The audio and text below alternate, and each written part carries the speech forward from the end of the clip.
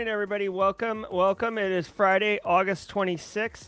This is episode number 184 of Simply Cyber's Daily Cyber Threat Briefing. I'm your host, Gerald Auger, and over the next 45 minutes, that's right, I said 45 minutes, we're going to be going through the top cybersecurity news stories of the day, and I'll be delivering my expert analysis on what each of those stories mean and how you can operationalize that in your work. So if you're working in an industry, there's going to be value here for you on how you can take advantage of this right away. Or if you're looking to break into the industry, getting that context, getting that familiarity with the terminology, and wowing interviewers with the knowledge that you've gained from the show, you're going to love it. But before we get into it, shout out and thanks to this stream sponsor, Barricade Cyber Solutions. Cyber criminals have stolen your company's data and derailed your business operations. Barricade Cyber Solutions will help you resolve this ransomware attack and get your business back on track. Thanks to Barricade Cyber Solutions for longtime sponsor of the show. BarricadeCyber.com if you want to get more information. Guys, I'm telling you, if you work somewhere, and you don't have an incident response plan, I'm not talking about like a flare-up on Carl's machine. I'm talking about full-blown ransomware incidents. You don't want to be trying to figure out how to put that fire out on your own, okay? Eric Taylor and the gang at Barricade Cyber, that's what they do. They're very good at it. I want to remind you, if you hold professional certifications that require CPEs, like CISP, CISA, CISM, all these wonderful acronym certifications, each episode of the Daily Cyber Threat Briefing is worth half a CPE. But Jerry, that doesn't sound like very much. What am I going to do with a half a CPE? That and a cup of coffee, right? Or that and $1 will get you a cup of coffee. Well, they stack. So if you're here on the regular, you know this, 2.5 a week, 10 a month, roughly 30 a quarter. Be sure to say what's up in chat so you can forensically be auditable. And it's unequivocally, you're here collecting these CPEs. It's literally the most enjoyable way that I know of. And I'll have a conversation with anyone who has a better way to get CPEs than Simply Cyber's Daily Cyber Threat Briefing. So just say what's up. And then the real pro tip, if you got gray in your beard like this guy, the real pro tip is documenting it with your certification body, like, quarterly or whatever. That way you only have to do it once and you capture all the things. If you just try to do a half every day, you'd lose your mind. If you are live, love it. I see 63 of you already in here. Everybody's stacking in here. Let me check the numbers. Yep. So we're at 63. It is a Friday. People are going to continue to pile in. I love it. Hopefully you guys caught the stream last night with Mike Miller. Mystery solved on breaking into cybersecurity. It was a really, really great conversation. It's available on replay and the Simply Cyber audio podcast also. If you are watching on replay, look at this. Got mad love for you. Hashtag Team Replay. I even got some sound effects for you. Where's my Viking horn? You know what? Woo woo! Right? Hashtag Team Replay. I'm representing. Guys, I love it. Whether you're here live or you're on replay, I genuinely appreciate you getting this information, engaging with each other, being inclusive. Now, as always, if you're on replay and you don't want the pleasantries, which is what we do for the first couple minutes, that's cool. Hop on over to grab the slider, slide to the right until this picture right here turns into news, or if you're listening on your audio podcast app of choice, just jump forward, 2 minutes, and you'll be good to go. But for those of us living in the now, living in the present, I'm going to pull off the script, grab up my oversized large cup of coffee, and welcome all of you into chat this morning. Good morning, Matthew Lottis. Good to see you, Zalia. Hashtag Team Life. Lupe Peterman. Hope the GRC gig is going well. I saw a lot of people talk. Munchkin's got an interview coming up. Good luck with that interview. I did watch the replay of the interview last night. It was really good, and saw a bunch of chats in the stream yesterday. Internal Stranger, what's up from Australia, guys? It is Friday. Let's run the globe, guys. We got Australia, Texas in the house. James McQuiggan, my man. Coffee cup, cheers. All right, so we got Texas and North America's here. Brent Garee and Emerson coming in from the low country. Love it, love it, love it. Let's see. Anybody? We got North America. We had a tough time with South America the other day. Hey, Amadou. Hey, Sasha. Sasha, tell us where you're coming from. I know it's Germany. We got England. We've got Europe in here. Astidwo, hopefully I didn't say that incorrectly. Panday, coming in from Nepal. check for Asia. Guys, can we get some South America? Lindsay coming in from Seattle. UK is up in here. Hey, Ms. Julian from the Mountain State. Love Vermont. Denver, Tuvia. Denver's such a cool city. I wish the airport wasn't like in a different state. But Brooklyn in the house. I love it. Oh, yeah. Come on, NYC, New York. All right. Central PA's in the house. Minneapolis. Shane Prevost. Do love it, love it, love it. Greg L's ex-Suriname. So we have some South America feels. Yeah, the country of Texas. That's right. So we've got North America. Anybody from Africa in the house? I know we usually have some South African contingents. Nigeria, Ghana's up in here. Southern Illinois is in the house. Hey, Ken Pryor, good to see you. Good to see you, Missouri. Brent Gary is in Belgium. Oh, very cool, man. Lots of great beers out in Belgium. Cheers to that. Let me have a sip. Eric Owusu, good to see you, Eric. Stephen H. coming in from Cali. West Coast. Hey, love it, Stephen. I know it's wicked early out there in Cali. Appreciate that you got up for it. What's up, Brian Dan? Starting next week as a security engineer. Nailed it. Hold on. Let me get a hold on. Can I? There we go. The soundboard lets me play it a lot faster. All right, guys. Coffee in hand. It is Friday. Oh, Dominican Republic. Thanks, Tom Bishop. Okay, we got some Caribbean action. Love it. Love it. Love it. So Africa and South America. You guys keep your eyes open in chat. Let us know if we can run the globe today. I will get started. It is Friday. I have spoken to my comedy talent, Grayson. He has provided us with a joke of the day, so I will be bringing the heat with that. And super excited. But guys, let's get into the news, okay? Oh, by the way, really quick, I did run a poll on the Discord server yesterday. If you like the show 30 minutes or, 30, 60 minutes. We're going to do 45. That's what we're doing from here on out. 45 minutes. It splits the baby in half. Everybody wins.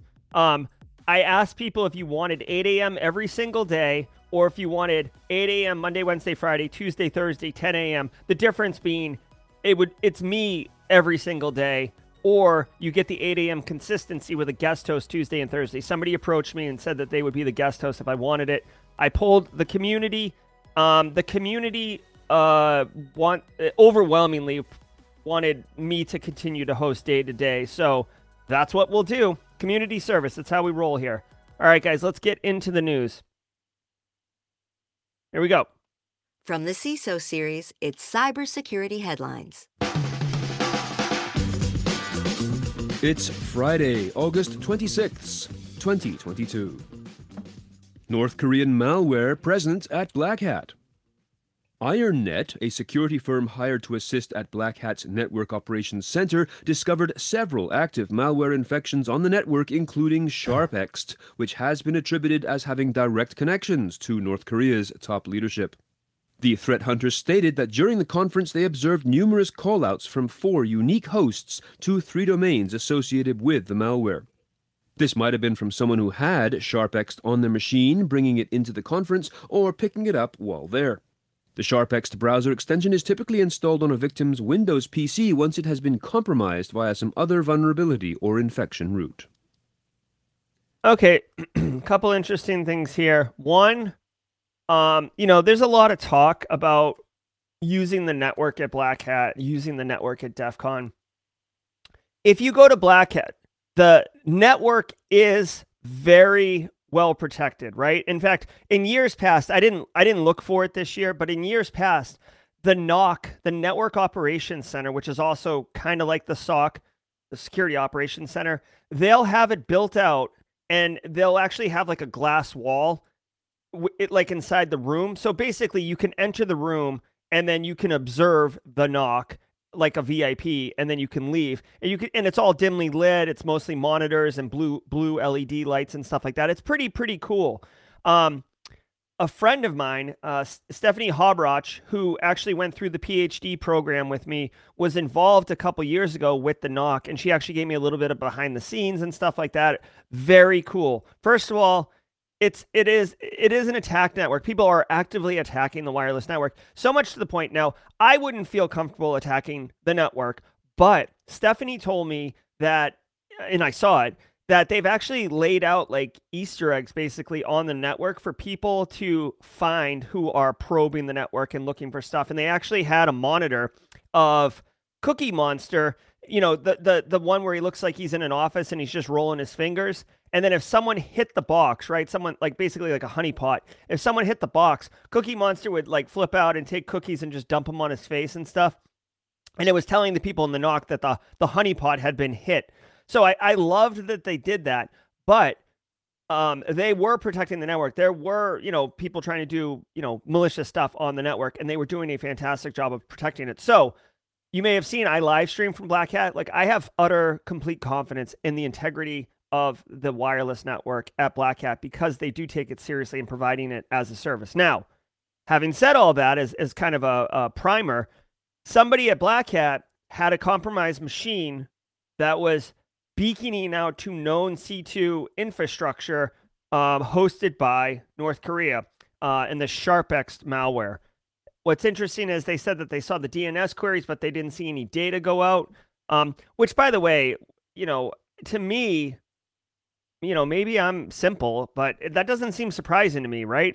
If typically when there's compromised endpoints, they beacon back on some cadence waiting to see if there's something new to do. That's how you control a botnet.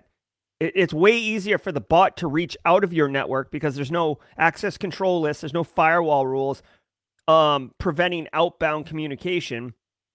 I mean, I'm simplifying it, but you know what I mean. It's way easier to go out. Carl can go to any website he wants, basically, minus web filtering and stuff, versus the C2 server reaching into your network, right? So to me, I would just think it indicates that there was a compromised host that was beaconing out to some C2 infrastructure that wasn't trying to send any commands. But cool finding, and it just reiterates the efficacy of Black Hat's knock team. So good on y'all. Ransomware attacks jump as new malware strains proliferate, research finds. Ransomware cases have jumped 47% amidst the rise in attacks involving newer strains of malicious software infecting targets, according to the cybersecurity firm NCC Group. Reported incidents increased to 198 in July from 135 in June, according to the firm that issues semi-regular reports on ransomware activity by tracking websites that post victims' details. Lockbit alone was associated with 62 incidents in July, according to NCC Group, nearly 20% higher than its June total of 52 known incidents. Lockbit remains the most threatening ransomware group and one that all organizations should aim to be aware of, the company said. Okay, agree 100% there. So there's going to be some actionable intel here, and this might even be the one for peers on my email. But check it out. NCC Group, shout out to Base Case, Simply Cyber community mod and longtime member of the community and just an awesome individual altogether. He works at NCC Group. They're definitely doing good stuff. This story, what you need to take away from this story, this is almost like the ransomware roundup that we hear from time to time at the end of the show. Ransomware is not going anywhere. I've said it a million times. It is super lucrative with very little risk, right? So just think about the base calculus of this. If you can stick your hand in a cookie jar and pull out a cookie, and the chances of you getting in trouble are very, very low. And if you did get in trouble, it's like being sent to your room, but your parent isn't going to leave. Like, you know what it is? It's like getting your hand stuck in the cookie jar and like your parent shows up on FaceTime and they're like, hey, you're not supposed to do that. Go to your room. And then like the FaceTime ends. Like, do you go to your room? Do you have to go to your room? Like they're not there to enforce the punishment, right? If they even catch you. So all that a long way to say ransomware is ransomware continues to increase. So even though we're doing all this effort to protect from ransomware, deter individuals that are victims from engaging in paying off ransomware threat actors through economic sanctions and stuff like that, we're still seeing an increase. And I would imagine it's going to continue to increase, frankly, because, again, tell me why a threat actor would not want to commit ransomware, right? It's like a lottery ticket. Like, you get rich and there's very little risk. It's basic economics, okay? So what would you want to do with this? Two things. One, you want to either capture this report right here or the actual one from NCC Group, digest and pull out some metrics that come from it, and then maybe do a specialized briefing for your executives, frankly. Hey, here's a quarterly update on the current state of ransomware, which is basically the number one threat that our organization should be concerned with. Right now, obviously, certain organizations are going to have other priorities, but as an 80-20 rule, ransomware is a fine one to give an update on and to be mindful of when you're asking for budget on protection mechanisms or active auditing, like pen testing of your environment. The second thing I want you guys to take away from this is that they called it out that Lockbit is the most dangerous ransomware group. They kind of came on the scene quick after Conti dissipated, and I know they've been around for a little while, but what I would encourage you to do is go to MITRE ATT&CK, right? MITRE ATT&CK, doink, doink, doink. Go to groups. I don't even know if it's here. It better be here. Type in Lockbit. Lockbit doesn't show up. All right, I'll have to ask Eric Taylor in chat or anyone in chat. If Lockbit goes by a different APT name, then I want to know, because basically what you should do is go get the TTPs from MITRE ATT&CK for Lockbit, and then make sure that your organization has some level of protection or detection. Well, I mean, you'll obviously have detection. They'll tell you that they've compromised you. But basically what I'm trying to say is you could use MITRE ATT&CK to help ensure that your defenses are properly aligned to protect from Lockbit, okay? Just be mindful. Ransomware is not going anywhere, and insurance companies are really unhappy about it. The Pentagon may require vendors to certify their software as free of known flaws. Oh, my God. The House of Representatives software vulnerability provision from within the massive 2023 National Defense Authorization Bill, passed July 14th, continues to divide the cybersecurity community. The debate boils down to whether the requirement is unnecessary and impossible to achieve, or is a game-changing move that will begin holding software vendors accountable for selling faulty technology. The Biden administration's position is that the software industry should emulate the automotive industry where, quote, manufacturers retain ownership and responsibility, end quote, through the life of the vehicle, according to Ann Neuberger, Deputy National Security Advisor for Cyber and Emerging Technology. But cybersecurity executive Dan Lorick argues there's no such thing as vulnerability-free software. Yeah. This isn't good. This isn't good. Like, okay, with all due respect, this policy sounds like it's written by people who don't know what they're talking about, right? This is written by non-technical people who don't understand software. This is not achievable, okay? I'm not saying that you go YOLO and ship on Monday and patch on Wednesday to get first to market, which we've seen in the past, right? Microsoft used to be notorious for doing this.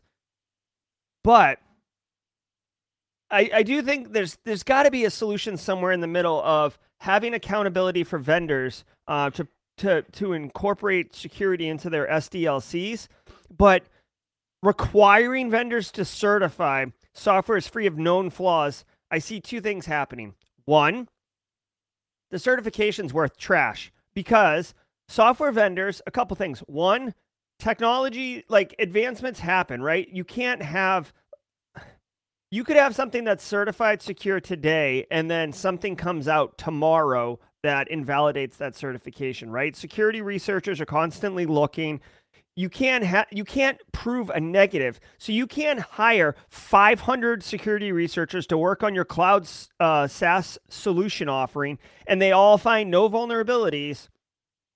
And then it goes to market, and some crack shot security researcher out of Uganda finds something the next day, right? So this is not achievable in practice. This isn't to me, this is fine to say. Look at me. I'm simple. Yeah, you can say this, but it's not realistic at all. Second thing, a lot of software vendors, including... Oh, thank you, Ronald, for the sub. We got Carl jamming out. Way to go, Carl. Listen, here's another thing that you can't do. Software vendors, they're not building monolithic solutions in a bat cave somewhere and then releasing it into the wild. They are aggregating from different places. Open source software gets pulled in. We famously saw Log4j back in December of 21 when that vulnerability popped. People were like, oh my God, where's Log4j? Like, we didn't even know where it was. So you've got this, yes, you can do a software bill of materials inside the software package, but then how are you going as like, whatever, Microsoft, how are you going to certify that all of those open source solutions, which are actively being maintained by people who do not work for you, are also free of software flaws? You see what I'm saying? This thing is like a hot mess on fire. Like, this is why I have the dumpster fire emote for squad members. If I had my hands on my keyboard, I would be dropping dumpster fire emotes. This is, again, my TLDR of this is simple, and the people who are on the side of certifying that it's free of vulnerabilities and mapping it to the automotive industry, which is mechanical, not digital, like, they don't, with all due respect, they don't know what they're talking about. This isn't achievable. And running a vuln scanner, for example, like running a vuln scanner against an asset, or running some type of like burp against a cloud, a web app or something like that, it's only going to catch the things that the scanner is programmed to catch, right? Which is a lot of, I don't want to say common stuff, but like, it's the known things that can be automated by a scanner. There's a whole other range where human skilled practitioners can manipulate and find bugs and flaws inside software. Oh, and by the way, certify the software is known of flaws. Guess what? S3 buckets can be absolutely certified super clean, right? Seal of approval. And Carl misconfigures it and sticks it on the internet. That's a flaw. That has nothing to do with the software implementation. That has to do with the configuration and deployment of the software. So is that going to qualify as a flaw that they're responsible for? This thing, man, get out of here with that. Hackers adopt Sliver toolkit as a Cobalt Strike alternative.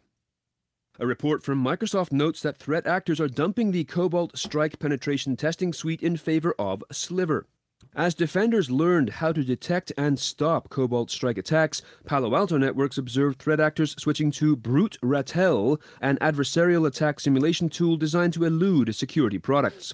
However, the open-source cross-platform kit called Sliver has now become an attractive alternative. Microsoft states that hackers from state-sponsored groups and cybercrime gangs are increasingly using this Go-based security testing tool, which had been developed by researchers at Bishop Fox Cybersecurity Company. Whoa. The better news is that malicious activity performed using Sliver can be detected using hunting queries drawn from analyzing the toolkit. Okay, like anything else, guys, okay? Like Cobalt Strike has been the post-exploitation framework for a long time. It's supposed to only be used for legitimate purposes. Cracked versions exist. Threat actors use it. It's a very good tool. That should almost be, like, as perverse as it is, that should almost be the indicator to people evaluating which solution to buy, that threat actors love using it. Wow. Why? Because it's awesome. That's why, right? Like if you want to talk about the proof is in the pudding, there's no better marketing than the fact that the threat actors love this framework for post-exploitation. Okay, rant over. Now, Cobalt Strike, because it is so well known, the way it beacons, the way it drops, the way it moves, like all of those things, a lot of security technologies, defensive security technologies, are configured to kind of look for and understand Cobalt Strike, right? Like the executables, the network traffic patterns, the TTPs, if you will, of Cobalt Strike. So threat actors and pen testers are moving to other frameworks. Empire was a big one for a minute back years ago. Sliver is now another one. Brute Ratel. Guys, I'll say this. I say this with different things from time to time, but like, I don't care. I don't care. It's Cobalt Strike today. It's Sliver today. It's Cobalt Strike yesterday. It's Sliver today, and tomorrow it's FUBAR framework. It doesn't matter. The point is the functionality of this type of technology is what is consistent. It is a post-exploitation framework. Basically, just so we are all on the same page, threat actor or Jerry compromises your box, We put in post-exploitation because we've exploited it, and now we want to establish some type of like lock hold on that box to have a nice, strong like bastion into your network or foothold into your network. And then as we start moving laterally, we exploit more machines, we install more Cobalt Strike, beaconing coming into a C2 server, we get a nice visual representation of our compromised network, very similar to like what it looks like on Threat Gen red versus blue when you're playing as the red team. And you can then start doing clever things like you can push traffic. Like say you're going to data exfil some sensitive document off the CEO's laptop. Well, instead of it going from the CEO's laptop out the internet, it'll go from CEO's laptop to Carl's laptop to Jerry's laptop to, you know, Kevin's laptop and then out the front door because Kevin is, you know, in R&D and he accesses crap all the time. Like that's just some additional clever functionality, right? My point is Sliver does something similar. You have to be consistent in your defensive postures. And this is why the Bianco Pyramid of Pain has like hashes and executables at the bottom.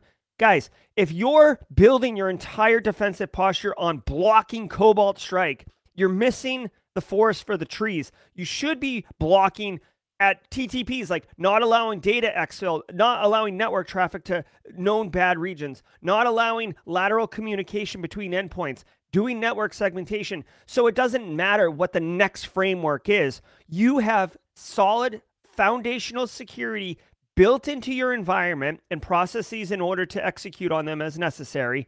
So it doesn't matter what the threat actors do. All right. Having said all that, if you're not that far along in your security program, you may want to look at some of the TTPs that Sliver and Brutal use in order to make sure that you're catching some of that low-hanging fruit.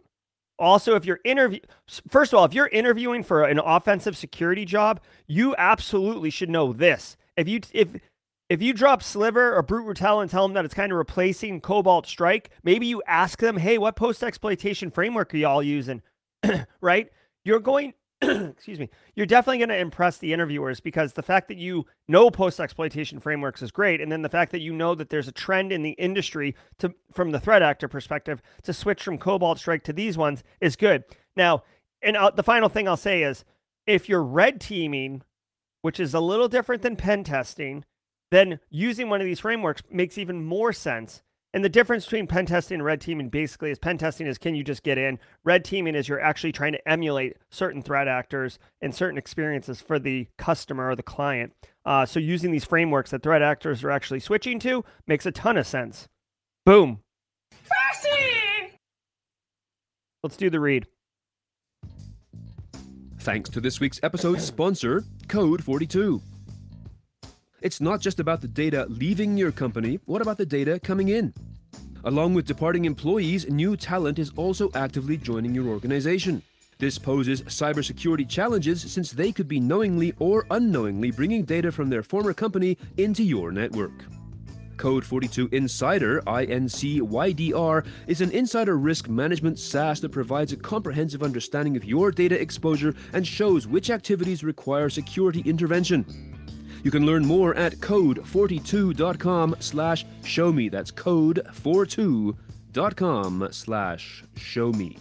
Show me. All right. So thanks for the read. Let me just spend 1 minute because it is Friday, which is super exciting. I was talking to my brother before the show, so I didn't get this set up, but I just want to take a second and remind you guys, if you don't know about this, let me tell you really quickly. I started a newsletter last week. First episode or first issue or whatever went out last Monday. Got some feedback, ready to iterate over it. Jeremy Williams with the super chat. Thanks, Jeremy. Genuinely appreciate it. Good luck on the interview, my man. Please report back if you feel comfortable on how it went and when you start. Oh, yeah. Okay, so check it out with this newsletter right here. It goes out every Monday morning at 8 a.m. I genuinely appreciate that. Han Solo with the thing. You don't see that one often, but I love it. Thanks, Jeremy. So if you guys didn't get it on Monday, you can go to pages.simplycyber.io/news, which if you do !newsletter, someone in chat, please do that.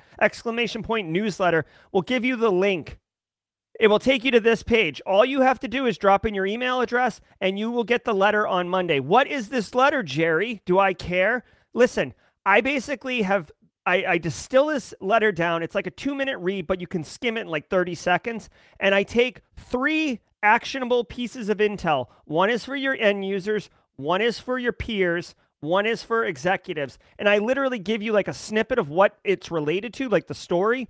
And then in big, bold font right beneath it, I tell you, as if I was, giving you like a advice or guidance, or if I was your CISO, hey, this is what you got to do with this.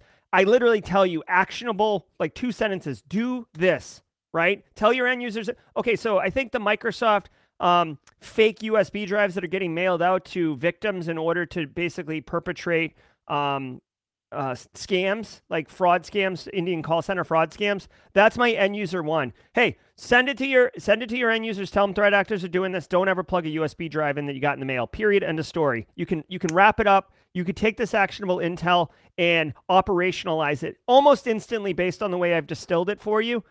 And again, it's once a week, and I think it'll come in Monday. So when you get to work, you grab your coffee. You obviously just watched the Simply Cyber Daily Cyber Threat Briefing. And then you've got actionable information. You can basically start moving first thing Monday morning while people are still like trying to figure out like, oh, like wiping sleep from their eyes, or like, oh my God, did you catch the game? And like, you're just like, not right now, Carl. I'm busy securing everything, right? You can win. This is what that point of that email is. So please check it out if you're interested. And if you do get it and you do have feedback, please send it to me. I am interested in making this valuable for everybody. So if you have constructive feedback, telling me I suck, that doesn't do anything for me. So save your breath. But if you think it should be shaped differently or worded differently or include something that isn't there or remove something that is there, holler at me. Okay? All right, let's go. Block sued after ex-staffer siphons customer data. The digital payments giant formerly known as Square faces allegations it failed to take adequate measures to protect customers' personal information.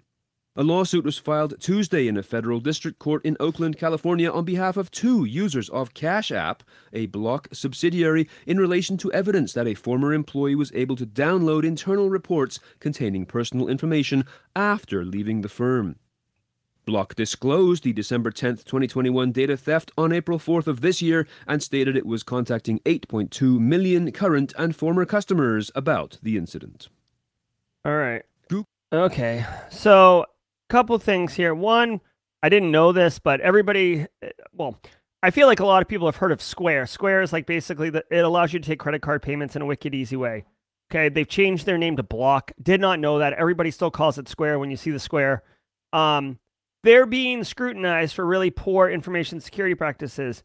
And there was a data breach of personal information. Now, one thing that I do find interesting, they obviously call it out in the story, is that if you remember on Monday, Peter Zapko, actually a whistleblower on Twitter, he was responsible for security at Twitter for 2 years. He was fired. And he came out and said that, like, basically their Twitter's information security practice is a hot mess on fire. Like, the "this is fine" emote, squad members. We're touching all the emotes today, buddy. Listen, that "this is fine" is what was going on. Now there is a relation here. Jack Dorsey was in charge of Twitter at the time that Zapko was in charge of security at Twitter. So again, as I said before, this Jack Dorsey guy seems like a nice enough fella, but almost always, and this is kind of a macro thing that we could have a beer about. Almost always, yes, the CISO is in charge of setting the strategic direction for an information security program and getting funding, making the compelling cases, being responsible for information security. But it really is the C-suite at an organization that defines the attitude, if you will, about how information security is perceived at the organization. We joke from time to time, thanks BSEC, you know what I'm talking about. We joke from time to time that everybody in your environment uses Windows except the CEO. She's got a MacBook because reasons, okay? This happens all the time, but this is what I'm saying. If the C-suite is saying like, oh, like whatever, like, remote access from everywhere, do whatever you want, then like it's going to percolate down into the rank and file because they're like, why the hell should I care? Like, look at what's going on. We're all about profits here. We're all about money. Got to pump those numbers. Those are rookie numbers, right? So it permeates down. And then when you're the CISO or Zapco in this case, like, and you're screaming like, we are wicked vulnerable. And they're just like, whatever. So the fact that Square had a very similar situation isn't surprising. A lot of large organizations that are really focused on the dollar bills, y'all, they may they may not want to invest in cybersecurity or do the bare minimum, frankly, because they see it as a cost center. That's another term. Hold on one second. Straight cash, homie. Thank you, Randy. Listen, this doesn't surprise me. Hopefully, Block gets held accountable. I will tell you this. If they are sued successfully, I could see a follow-up lawsuit being brought up against Twitter. Twitter hasn't suffered a data breach that we know of right now, so it's a little bit of a different case. But precedent would be set here on organizations having not a fiduciary responsibility, but like kind of a quasi-fiduciary responsibility to protect the data and assets. And, oh, by the way, I'm sure that they outlined both in PR marketing reports and in terms of service that they do protect your data. They do take security seriously. So this could be bad. Obviously, it's not good for Block, but it might be bad for Twitter as well, just to kind of tie it back into there. I don't know what Fraud Dog did, but Seth, good luck, man. Congratulations, whatever it was. I'm sure it's awesome. So, yeah, that's what's going on there. I had another rant point, but to stay on schedule, let's keep rolling. Google accused of airbrushing carbon emissions in flight search results. This follows a change first noted by the BBC to its flight search engine that shows the estimated carbon emissions of each route. The company flags routes with higher or lower than typical emissions and also reports the total CO2 emitted per passenger on any given journey. In July, Google made a change that halved the total emission figures by changing from kilograms of carbon dioxide equivalent to just the CO2 emitted on each journey. This helped eliminate the mention of the environmental impact of any given flight. Google argues that it is impossible to precisely estimate carbon dioxide equivalent for a given flight, but when the change was pushed through, Google made no public acknowledgement of its new figures, save for a single note published to a developer account on GitHub. Wow, I haven't heard this term before. Greenwashing. I don't know if you guys can see that. Greenwashing. So I won't take a ton of time on this because I want to stay on time schedule here. But check this out. Two things. One, John Oliver last week tonight recently did a video on carbon emissions. Definitely encourage that you go watch it, okay? I'm a John Oliver Last Week Tonight fan. I think he does great kind of satirical investigative journalism, and he does one on carbon emissions that is fantastic. Now, all I'm going to say about this, because this isn't a cybersecurity story. You could argue it's an information security story, essentially, because there's a quasi-attack on the integrity of the information. But here's the deal.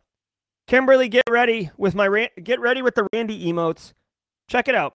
Why would Google put any effort into changing the way that it's being reported on certain flights on what their carbon impact is?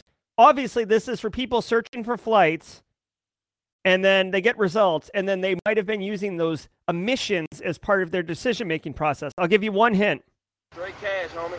Come on, man. Follow the money. Obviously, people searching for flights are going to be making a purchasing decision right afterwards. And if green emissions or, emission count or whatever is part of the calculus now, and you are, carburetor airs and you're just blowing like Mater level smoke out your butt as you're flying, that's not good for business. So, hey, Google, can we do something about that? Right? I'm sure there was some type of financial arrangement, if I had to guess, around this, or some type of discussion. Google did not do this because they were bored on a Friday and they were looking for a quick win. This was definitely motivated, and if I had to guess, it was cash money. Carbon black causing blue screen of death crashes on Windows.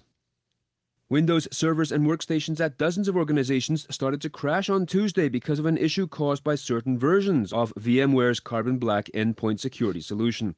According to some reports, systems at more than 50 organizations started to display the blue screen of death, the root of the problem being a rule set deployed to a Carbon Black cloud sensor.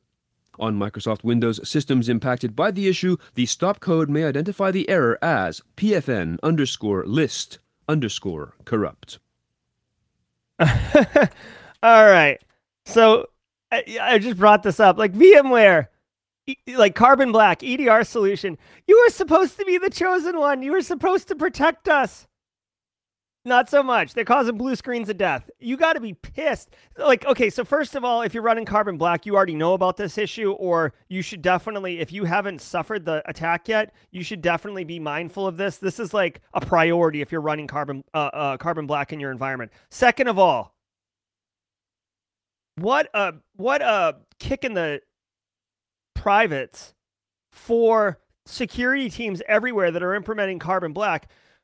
Dude, IT and InfoSec are constantly like, they're like, I don't know, like a sibling rivalry. Yes, they have to work together. Yes, they collaborate quite a bit, but they, at the root of it, they do have different mission goals, mission objectives, okay?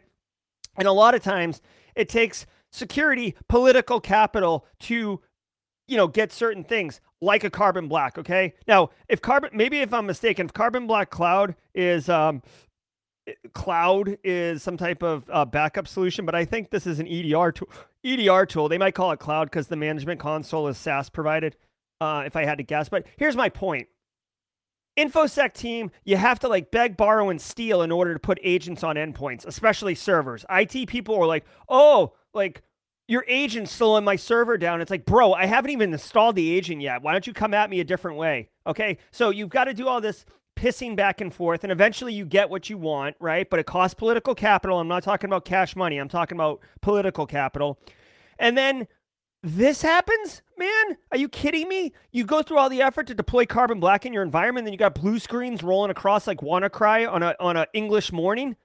God damn. This sucks. This sucks for InfoSec teams that implemented it, because you're going to have egg on your face. CIO is going to want to know what the hell happened. Why are we blue screening? Why are we down? Why did the solution that you selected, Jerry, brick the finance department? So this sucks. Carbon Black definitely owes an explanation and an apology. And I get that it has to do with a patch, right? I get crap happens, and really you should have good business continuity processes in place. You could even spin it where you're like, hey, you know what, CIO? This was a great opportunity for us to identify that we have gaps in our business continuity, because guess what? If a couple machines blue screen, we shouldn't come to a grinding halt. We should be able to maintain mission critical business operations. So you're welcome. You're welcome that we discovered this before it was a threat actor knocking our doors down. You feel me? But still, this sucks. This sucks. New Donut Leaks extortion gang linked to recent ransomware attacks. A new data extortion group named Donut Leaks is linked to recent cyber attacks, including those on Greek natural gas company DESFA, UK architectural firm Shepherd Robinson, and multinational construction company Sando. Although details from victims was less than forthcoming, the data for these victims has now appeared on the data leak site for a previously unknown extortion gang known as Donut Leaks. Furthermore, the data shared on the Donut Leaks site is far more extensive than that shared on the ransomware sites, indicating that this new threat actor was likely involved in the attacks. All right. We're coming up on time, so I want to be quick. Basically, guys, I've said it a million times. This one, it's a funny name, Donut Leaks, whatever. I don't know. I don't know if they're young to come up with such like kind of a slappy name, but dude, they're stealing data and they're selling it. They're straight criminal threat actors. Period. End of story. Again, you should not be building your program, your defensive postures around specific threat actors. Yes, I said earlier, Lockbit, they're prevalent, so maybe you want to check. But dude, if you're implementing security at your organization, you should be implementing like threat actor agnostic protection and detection and recovery controls in your environment. I don't care who it is today, because it's going to be somebody different tomorrow. And if you have sound security foundations, good cyber hygiene, then it doesn't matter who they are the next day. You can pivot quickly. Nothing is more brittle in a security program than making very specific controls to defend against a very specific threat actor. Unless you have intel to indicate that that threat actor is actively targeting you or something like that. But like, okay, so donut leaks, just add it to, like, throw it on the fire. It's like a tire fire. Just throw it on the fire. Whatever. All right, it's 8:45, so we're at time. I do want to tell you, Grayson did have a joke of the day, so I'll offer it up. I'll turn the music on for a minute, and then I'll look over chat. This has been the Daily Cyber Threat Briefing for the week, ending on August 26th. I've really enjoyed all of you being here. Let me throw a joke at you, compliments of Gray Man. Why are atoms not trustworthy? Why are atoms not trustworthy? If you have an atom in your organization, you should be highly sus of them. Why are atoms not trustworthy? I definitely appreciate all of you being here today. We had a great week. Just a reminder, ! newsletter if you want to get that newsletter going. If my brother, I talked to him right before, he had jumped into the stream. I don't know if he stayed with us for the entire 45 minutes, but if he was here, thank you, Rick, for checking it out. Hey, Joel Belt, my man. Kimberly, I hope you guys have just a wonderful week. Thank you, Michael Starnes. It's always great to see you. All right. Looks like James McQuiggan, if you're here, you can add this one to your database. James McQuiggan, he's going to be a guest on Simply Cyber in October to align with Cybersecurity Awareness Month. And this guy has the largest collection of dad jokes I've ever seen. It was great. I spent a lot of time with him at Black Hat. Stella, winner, chicken dinner. What can I do? Here, what's a good win sound for Stella? There, hold on. Here. I came in like a wrecking ball. Okay, Stella with the win. So atoms aren't trustworthy because they make up everything. Thank you, Grayson, for the joke of the day. Definitely love it. Guys, have a great weekend. If you got value out of the stream, obviously take a minute, hit the thumbs up. It does help me and the show get discovered by other people, and they can be part of our community. But the way that I really appreciate it would be if you shared this stream with other people. Not today's stream, but today's stream does have value. But just simplycyber.io/streams. You can see the URL at the top. Hold on, where am I pointing? You can see the URL at the top over there where it says go to. Share that link. It'll come up with all the upcoming live streams. We do this every single weekday morning. Next week, 8 a.m., Monday, Wednesday, Friday, 10 a.m. Eastern, Tuesday, Thursday. Next week, 8 a.m. Eastern, Monday, Wednesday, Friday, 10 a.m. Tuesday, Thursday. You guys have been wonderful. Go out there, finish strong, enjoy the weekend. You've definitely earned it. Take care, everybody.